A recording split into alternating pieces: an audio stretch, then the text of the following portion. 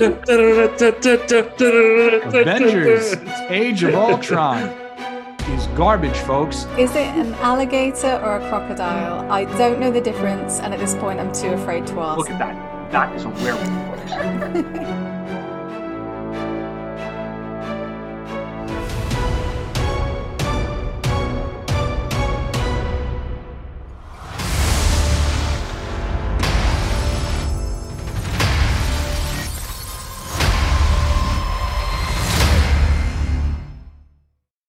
Hi, and welcome to Marvel Standom, where we like to dig into the world of Marvel Comics, the MCU, and sometimes even weird Marvel stuff from the past.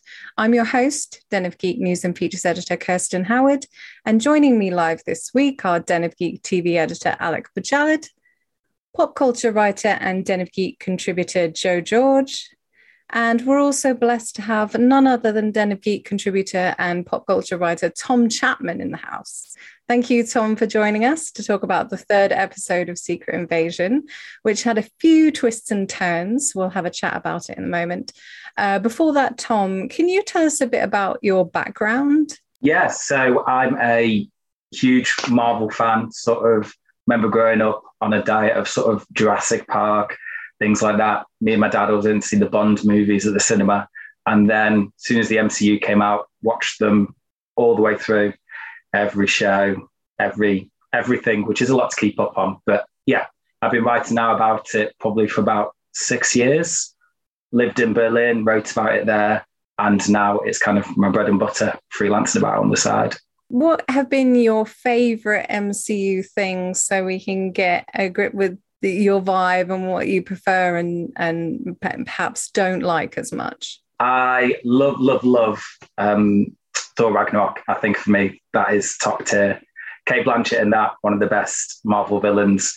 But then I guess on the flip side of that, you look at something like Love and Thunder, which I'm definitely not a fan of. Loki, loved Loki, and WandaVision. Yeah, I kind of like the sort of the mythological, more sort of out there ones than the grounded ones. Was not a fan of Falcon and the Winter Soldier. I think that's fair enough. I'm just going to do a little recap of Secret Invasion episode 3, just to jog anyone's memories who's listening to this on our podcast. In the third episode of Marvel's Secret Invasion, Gravik sets up Gaia to out her as a mole and then seemingly kills her, while Nick and Talos play right into his trap by trying to thwart a Skrull attack on a UN plane, blowing Gaia's cover in the process. And Rhodey is a Skrull, I guess, which I think everyone saw coming, but perhaps not.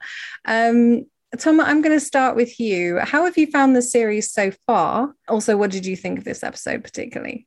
Yeah, I think in terms of how Marvel series go, it's definitely a slow burner.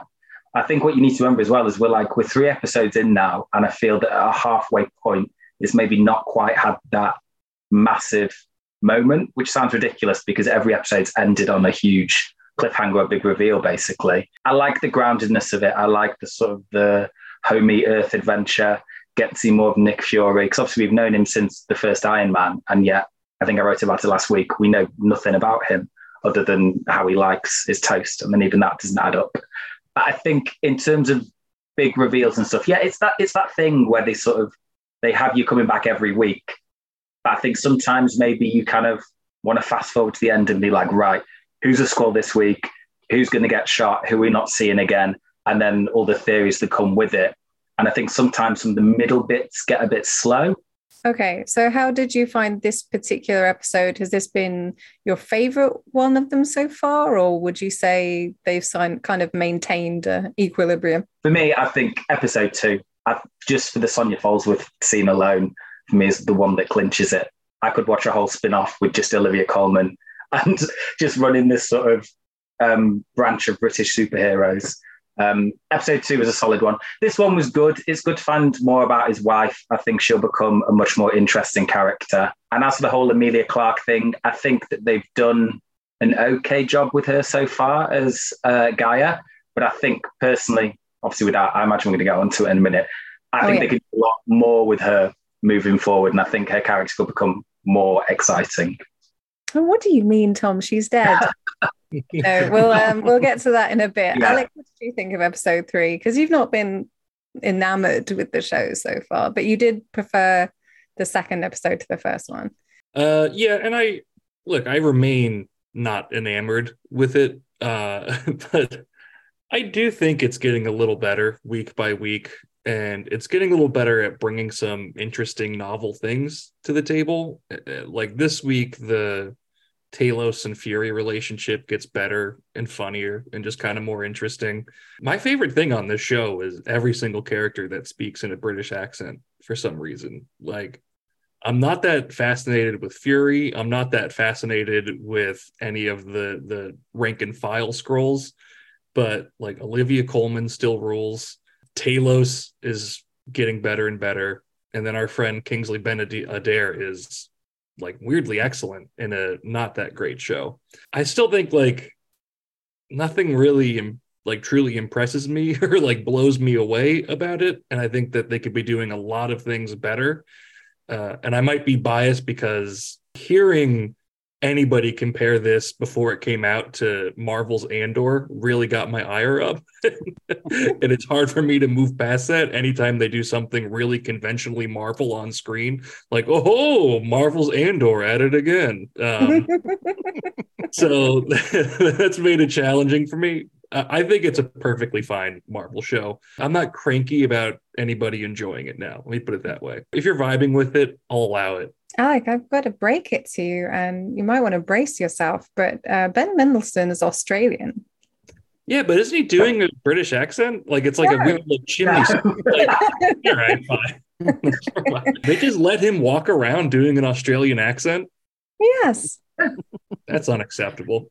Joe, what did you think of this episode? And how have you been finding the series so far? I feel like you've been on one of these episodes already, and I was on one. I did not have anything memorable to say. I'm enjoying the show. I really am. But I don't know what this show kind of is. Like, I think Alex right.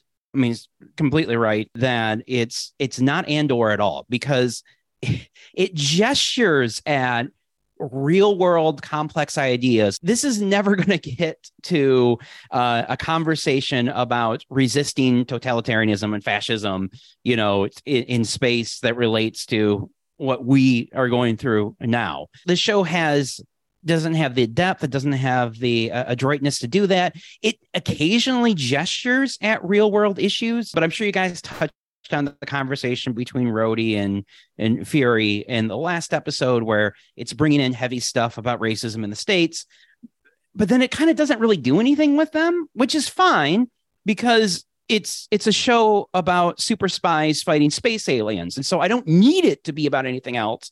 But then the stuff that's about super spies versus space aliens isn't that exciting either, because they're just walking around like people most of the time. And then it's not like there's no real tension to it. I don't know that the show knows what it is. I'm enjoying it because I love to watch Olivia Colman, and in this episode, I love to watch Ben Mendelsohn and Nick Fury and Samuel L. Jackson share scenes together. I mean, those guys are all a lot of fun to watch. I think it's a really good-looking show. I think this is the strongest cinematography of any of the Marvel shows so far. Like the bit where Fury's wife goes into the deposit boxes, you know, that gold sheen that's behind them. That was really sharp. Yeah, the one that's on the screen right now. That's really good looking.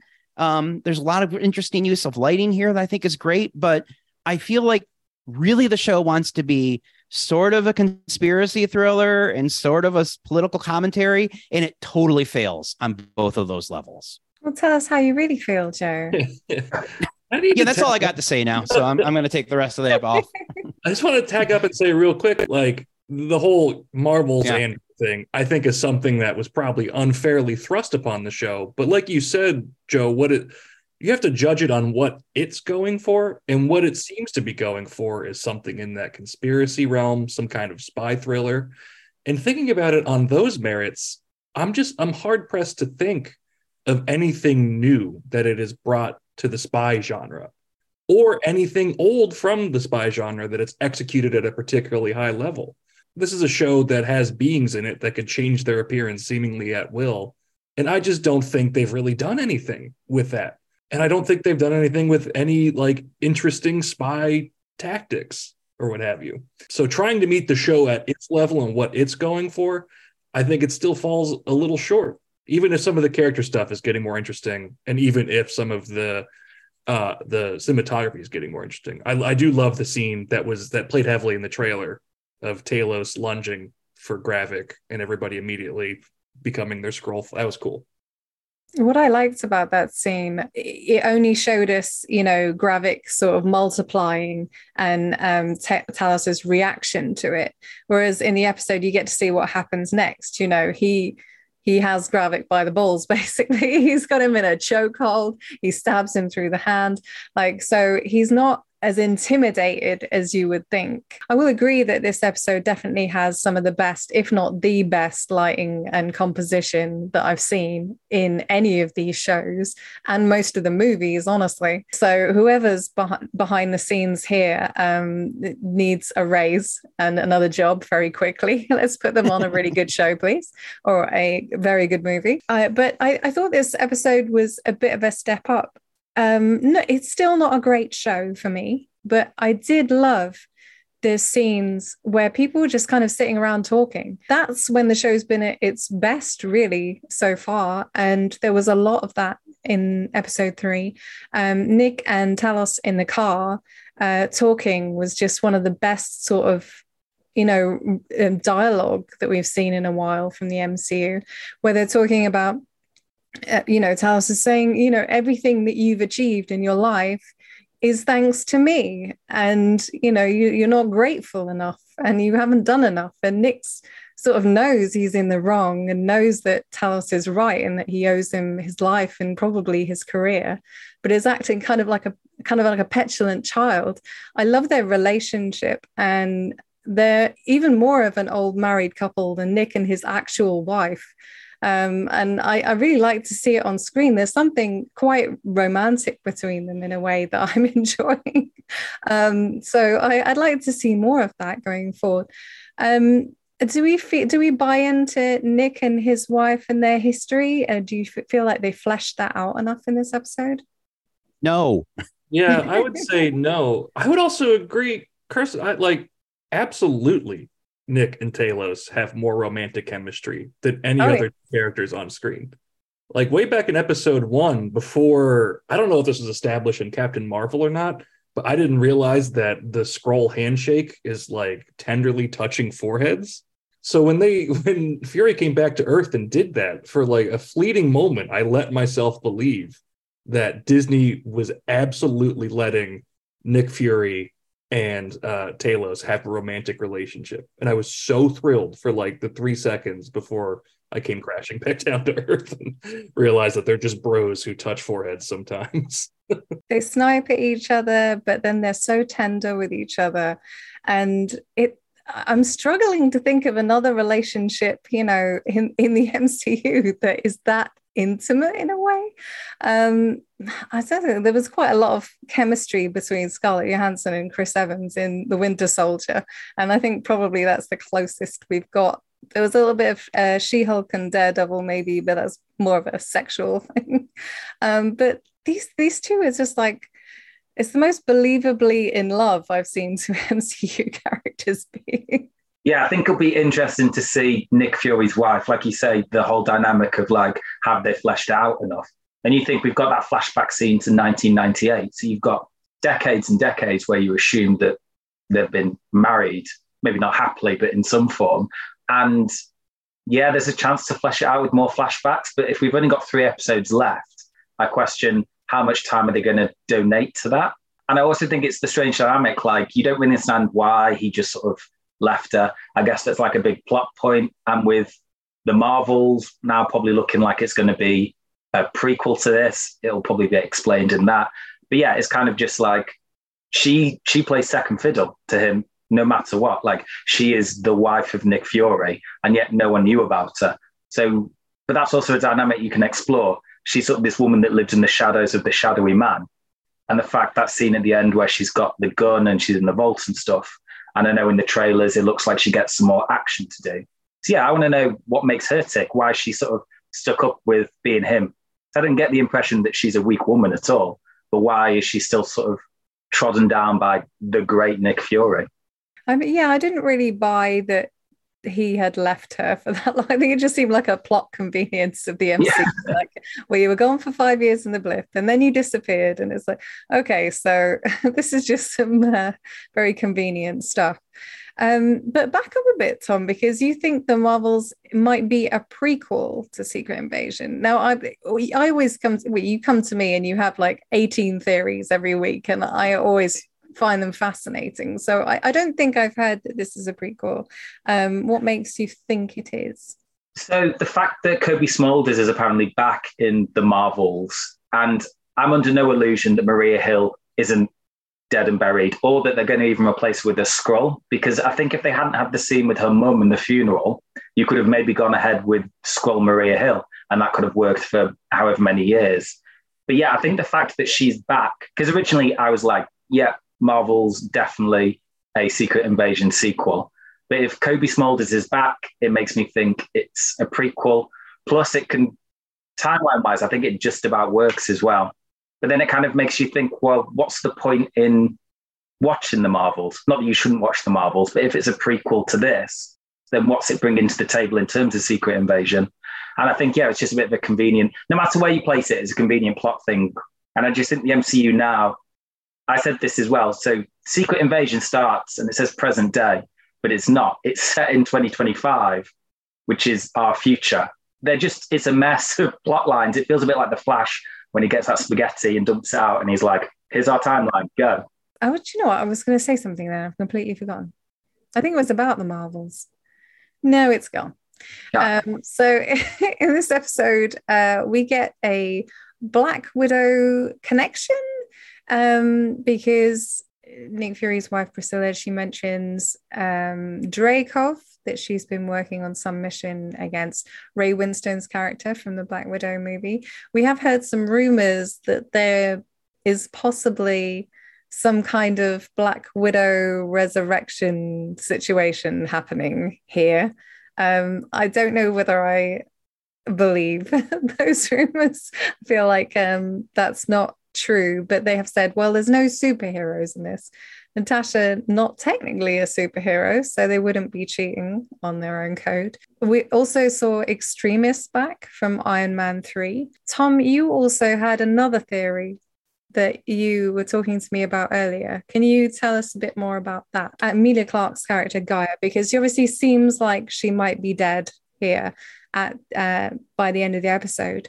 Now, she could very well have protected herself by putting herself in that super Skrull machine and maybe given herself some of that extremist stuff to so that she wouldn't be shot in the street by Gravik. But you had another thought that I found quite intriguing. Yeah, so I remember before Secret Invasion even came out, they were like, oh, she's playing Abigail Brand. She's going to lead S.W.O.R.D. She's going to be a mutant. It's a tie to X-Men. And I was like, okay, that theory stacks up. And then they reveal her as Talos's daughter, who's been in like 2 issues of the comics or something. And it's like, would you really waste someone like Emilia Clarke? But would you really waste her on such a small character? And I think what they've done is they'll kill Gaia off, and then we'll find her human form down in that bunker full of all the bodies. And it'll be Abigail Brand, and she'll work with Nick Fury's wife, and there'll be a whole S.W.O.R.D. thing. I think Guy is dead, but there's no way that Emilia Clarke's done after 3 episodes, unless they've done the world's worst trailer editing to try and throw us off. She appears in so many other scenes of the trailers. It would literally be impossible for her not to come back in some form. And I don't believe they've just resigned her to flashbacks for the rest of the season either. Didn't they make a law recently as well that they couldn't lie in the trailers in terms of words or plotting, or are they not allowed to put things? It was in terms of Ana de Armas, who was cut out. I can't remember what movie it was, but she's in the trailer and then she gets cut out, and psycho Ana de Armas fans took whatever production company to court, and they won for false advertising. So I don't know that there's full laws being rewritten, but it is something to consider. Another win for the stands. That's right. Yeah. That's right. So at the end of this episode, Priscilla is called by somebody working with Gravik, we assume, and it's clearly Don Cheadle's voice on the line. So Rhodey is a Skrull. Any surprise from you guys on that one? I am going to have to disagree. Oh, Just with your perception of reality. okay. I mean, many do, Alec. Many do. Why scroll? I mean, like, as far as we know, Nick Fury's not a Skrull, and it would not be unusual for him to field a phone call from Skrulls. I don't know. A Rhodey Skrull reveal is so obvious that I wouldn't be shocked if next week's twist is like the non-reveal that Rhodey is actually Rhodey. He's just been, as he kind of alluded to Fury, he's been in contact, or he's known about the Skrull for a long time. Maybe that extends to him being in contact with them. Maybe there's several factions within the Skrulls, even before this whole Gravik situation that Rhodey's been dealing with. So I'm not ready to declare secret Skrull yet. Well, but she was like, I want to speak to Gravik. And he was like, well, you're talking to me. Like, so that would mean he's working with Gravik. Is that where you're going with this, Alec? I don't know where I'm going. He just knows you're wrong. That's all he's got. I don't know what I'm talking about, but I am confident that I am right. No, my thing is I need to see Rhodey change into an actual green person before I do Rhodey Skrull confirmed. Like, one phone call's not doing it for me. I think there's wiggle room here. Maybe Gravik is doing this on behalf of somebody else. Maybe the U.S. government's the bad guy. Maybe that's why Gravik is within Rhodey's employ or something. Maybe he's a patsy. I don't know. There are options. Please let me have options, because I've dug a real hole for myself here. I like the idea of that Rhodey's big master plan, Skrull, assuming that he's a Skrull, if he's a Skrull, his whole master plan is to get the Avengers to come to Earth, because he was the one who's like, do you want to call in your friends? That idea that hypothetically wants Hulk to come into the battle, and then the Skrulls can get Hulk DNA, or they want to get some Thor DNA, and then they can swing hammers and stuff. Whether the writers are that smart and have brought that in, I don't really know. But going back to the whole Rhodey being a Skrull thing, there was that interesting tease where Fury said, nobody calls me Nick. And if you flash back to last week when they're having that amazing conversation, Rhodey calls him Nick. Whether, again, that's the writers being clever, or whether we're just going too far into theory territory and are kind of giving them too much credit, we'll have to wait and see. But either way, a Rhodey Skrull reveal, I'd be a bit like, meh. I said to Kirsten ages ago, I was like, I guarantee that Everett Ross will be a Skrull. And then there was that reveal, which then just brings up more questions about when was he swapped, who was in Wakanda Forever. And I don't know, for me, they've not done a big Skrull reveal that I care about. I don't care about Rhodey, and I don't care about Everett Ross. No one does, Tom. Yeah, I want someone big. Like, give me the Robert Downey Jr., like Tony Stark was a Skrull the entire time. Cool, great. That I would care about. Otherwise, it's just kind of B-tier characters that they're trying to make relevant. And it's like, who's next? Is it going to be Sharon Carter? Right. And there's a lot of people calling for that. Yeah. The comics were so good at that, the Secret Invasion, where they said that, like, these big people were Skrulls the whole time. It didn't really have many consequences because comics, but it was big and shocking and seemed like a big deal at least. But Everett Ross not exactly floating anyone's boat at the moment. Joe, who would delight you to see revealed as a Skrull? I don't know that there's anybody out there that I would be like, they must be a Skrull, because the Secret Invasion comic book, it used, like you said, it didn't really come to anywhere with this, but the idea was they were going to fix continuity for a while, but by revealing these guys were Skrulls. And so I think there was something with Hank Pym didn't they for a moment there be like the Hank Pym that slapped Janet was a Skrull? And they were going to take that part out. Like, there was that sort of idea, right? And it didn't end up coming to anything because they like you said, because comics. And so the MCU doesn't quite have that problem. I mean, there's little hiccups continuity wise, but they're relatively small. And the real problem the MCU has is that the actors are aging out and don't want to do these parts anymore. So there's nothing big in that way where like I need to see them fix this problem. Maybe the Sharon Carter one, which I wasn't so bothered by her being the power broker, but I know that's a big one where people are like, that's way out of character for her to make that switch. And so I could see that one fitting that, but outside of that, I don't know that there's any that I'm demanding to see. I just want them to use the scrolls that the characters that they have and the scroll reveals that they've done here. I want them to feel like something. It's I don't need Robert Downey Jr. to show up and to make it exciting for me. I need a scene that is actually as tense as they want me to believe it is, It's funny with you guys talking about nobody calls me Nick as being the tell. I saw on Twitter earlier somebody had put pieced together like all different MCU characters calling him Nick over the years, and him being absolutely okay with it and not picking up on it at all. It's the toast thing all over again. What is the deal with the toast, Tom? Like he said that he couldn't eat triangular toast or something. Right. He couldn't cut diagonally, so that was his way of proving he wasn't a skull. And then back in Avengers: Age of Ultron, he's there just eating a normal sandwich. So they can't even get it right between themselves. So what hope do we have of trying to figure it out? But was that a toasted sandwich, Tom? Good question. Yeah, I can't remember my Nick Fury toasted sandwiches, I'm afraid. This was actually going to be a quite a short episode compared to our normal episodes, and it looks like it's going to be, because I'm honestly not sure what else we can talk about with this one. Not really a lot happened this week. I think probably episode 5 is going to be where stuff really kicks off, and then we should have quite a decent finale. But this has been quite a slow burn, and I'm not entirely sure that there's going to be any huge reveals or a huge amount of tension or action next week either. If this is a prequel, what would you like to see the consequences of this plot being, Tom, for the future of the MCU? I think for me, it'd be cool to set up the whole sword thing. And yeah, like I'm going back to before, the scroll reveal things. Like you had your biggest scroll reveal, the Nick Fury one was in Spider-Man.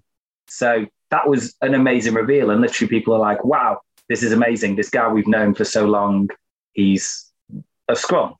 They didn't waste it because it worked really well. But then to have spun that out into a TV series hasn't quite landed like it should do. And I don't think they're going to do Secret Invasion Season 2 or anything like that. If they planned it properly, they could have had it where you tease some of these big reveals and then had them. But instead, they've just sort of thrown it all into this 6-hour mini movie. And then moving forward, I'm like, where do they go from that? Is it going to lead into Captain America? I think that's what they'll do. I'm putting my money on it now, that at the end of the series, President Ritson will have died off in an explosion or will have been killed by the Skrulls, and Harrison Ford will step up and Thunderbolt Ross will be the president of the United States. And I think that then sets the scene for Captain America, Thunderbolts, and all these sort of covert Ashes of S.H.I.E.L.D. storylines that we still have. So there are a million Skrulls on Earth, we've been told. What happens to them at the end of this series? Are they sticking around?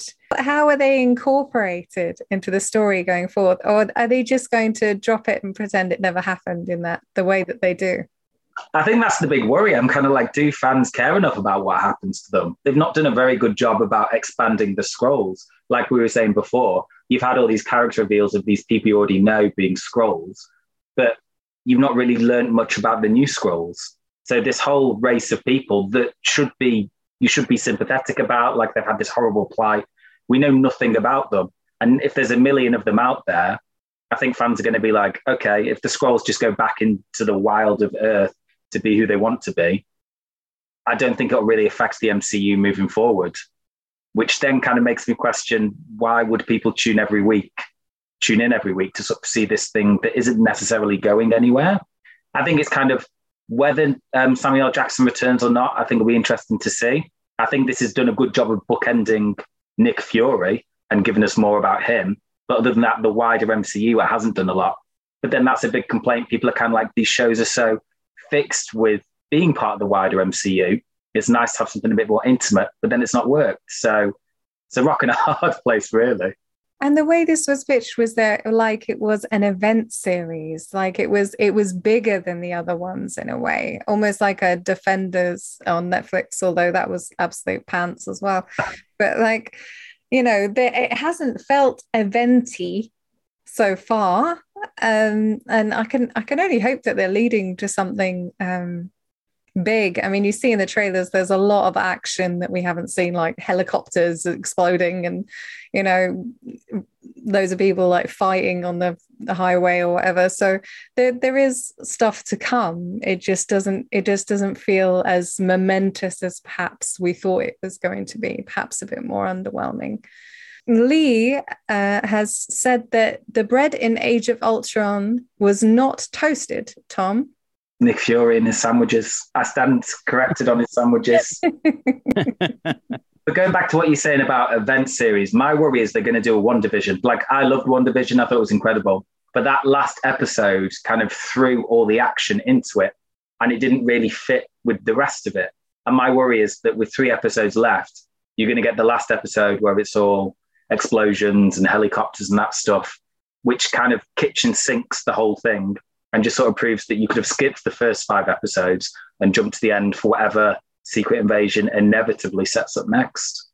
Yeah, that's my fear too. That's where all the Super Skrull stuff is going, is that we're going to get, I mean, we saw clips of Groot Skrulls in the trailer. So we're going to watch Talos and Fury fight off Super Skrulls, which just feels wrong on the level of, I don't feel like the show has earned a big battle. And also from the perspective of a Fantastic Four fan, this is such a banal introduction to the Super Skrull. Like that's a over the top crazy cosmic character that you would expect from a Fantastic Four story, and kind of putting him here in this ground, or setting up that character in this grounded story just seems to be pulling the rug out from under him. I think it's doing a disservice to both this show as it's been and to the character that will hopefully become more important later on. Would you like to see Super Skrulls become a thing going forward, Joe? Would you like to see some of these guys survive and become... Yeah, not on Earth, though. I would be totally happy with Super Skrulls showing up in the Marvels, and that's where I'm really kind of thrown about this movie's relationship, or the show's relationship, to the Marvels, because the little bit that we've seen that trailer, it's not just tonally that it feels different than what Secret Invasion has been. It's visually, I cannot see Kamala Khan bouncing around in this world. Maybe it would be a much better show if she was here. Like, I can't see how these two things are going to line up. And that's, on the one hand, okay for Secret Invasion to be in a different genre than the big movies are. But then if we're going to try to shoehorn all these things together, I don't know how that's going to fit. But if it's not going to fit, then how is this an event show? I mean, I feel like I'm back. You guys have all made good points, but I'm back to my original question is, what is this show? And I don't know that they know what it is. We did so well with like WandaVision and Loki and stuff. And it's then that assumption that they're all going to be good. But as we've seen, with Falcon and the Winter Soldier, they're not all going to be good. I mean, that's my personal opinion. Some people might love it. That should be Standum's tagline. Marvel Standum. We're not all going to be good. Ms. Marvel like divided people. And I think that no matter what way you look at it now, I don't think Secret Invasion will be remembered up there with the greats like Loki and WandaVision. And it just hammers home the saturation thing. And it's a problem that I think if Star Wars isn't careful, it can go down the same route too. Like, I think it's done really well with things like Andor and obviously Mandalorian. But then you have things like Book of Boba Fett. And I think people are going to continue asking with Marvel and Star Wars, do I need this show? Can my viewing of this franchise exist without it? And something like Secret Invasion, you don't need to watch it to... I doubt it's going to set up Secret Wars. So you kind of question, would I rather be doing something else with my hour, or would I rather be watching this? It's also a problem with planning so far ahead. When, Kevin Feige is taking to Hall H or whatever, and he's telling us what's going to happen in like 2068. And by the time something like Secret Invasion comes along, the amount of like pressure on it to be of substance and good, and when it's almost been forgotten for what's coming next, is kind of counterintuitive in a way. Before, when it was the movies, perhaps they could have done that, and they did do it successfully, sort of planning the next couple ahead. But like this is so many things now, and as they're coming along, the more that they're disappointing or underwhelming, the more it seems to sort of dilute the brand or whatever, and dilute the excitement for whatever comes next. I don't know how they solve it, honestly. They have tried to push stuff back, it seems, and maybe dial down their plans a little bit. There's obviously the Kang situation, which we don't know how that's going to turn out at the moment, but I can't see them saying anything about it until Loki season 2 has streamed and they haven't had to address it in any way. And then they'll probably be forced to say something at some point. But yeah, it's a real tough situation. Like, I'm sure Kevin Feige is not crying himself to sleep over it on a big pile of money. I'm sure he's absolutely fine. But it does seem like they are unsure of how to tie all these things together. And it continues to be a bit of an issue. I'm saying that after I enjoyed this episode just fine and like had a really good time watching Nick and Talos just talking in a car for like 10 minutes. But yeah, I think a lot of people aren't me and aren't just excited by two old lads in a car having a chinwag, you know. Probably want some more explosions and some more CGI. I think that might be us done for this episode, unless you guys have any other thoughts. How did you guys feel when Fury called an English breakfast dog food? It didn't look great. It didn't look like a good one, but I felt that was fair, actually, Alec. I think that our food is terrible. That toast was about 3 levels too cooked. Thank you very much, Tom, for joining us this week. It was great to finally meet you after working with you for so long. And thank you, Joe, for stopping by again. Obviously, I'll see you in a few hours, you know. We'll get back together in a few. Alec, have a good evening. That's it for this week's Marvel Stand-Up. Thank you all for watching and putting up with me while Mike's away. He will probably be back next week. Probably. Make sure you're subscribing to us wherever you're listening right now. Don't forget to check out our web home of denofgeek.com, where you can find all our Marvel coverage. Drop us a line and let us know your burning questions and what you would like us to cover in upcoming episodes. We're Marvel Stand-Up on Twitter and Instagram. If you came in late, you'll be able to watch this entire episode on denofgeek.com or our YouTube home, Den of Geek US. Don't forget, you can check out past episodes there and also wherever you get your podcasts. Thanks to our special guests, Joe George and Tom Chapman. Thank you to Andrew Halley, the best producer in any corner of the multiverse. Thanks to Den of Geek social media coordinator Lee Parham for keeping everyone in line in the comments, although you're fairly quiet tonight. Go follow our TikTok, Den of Geek TV, where Lee is doing incredible work. A special shout out to Michael R. for making the podcast version of this show all it can be.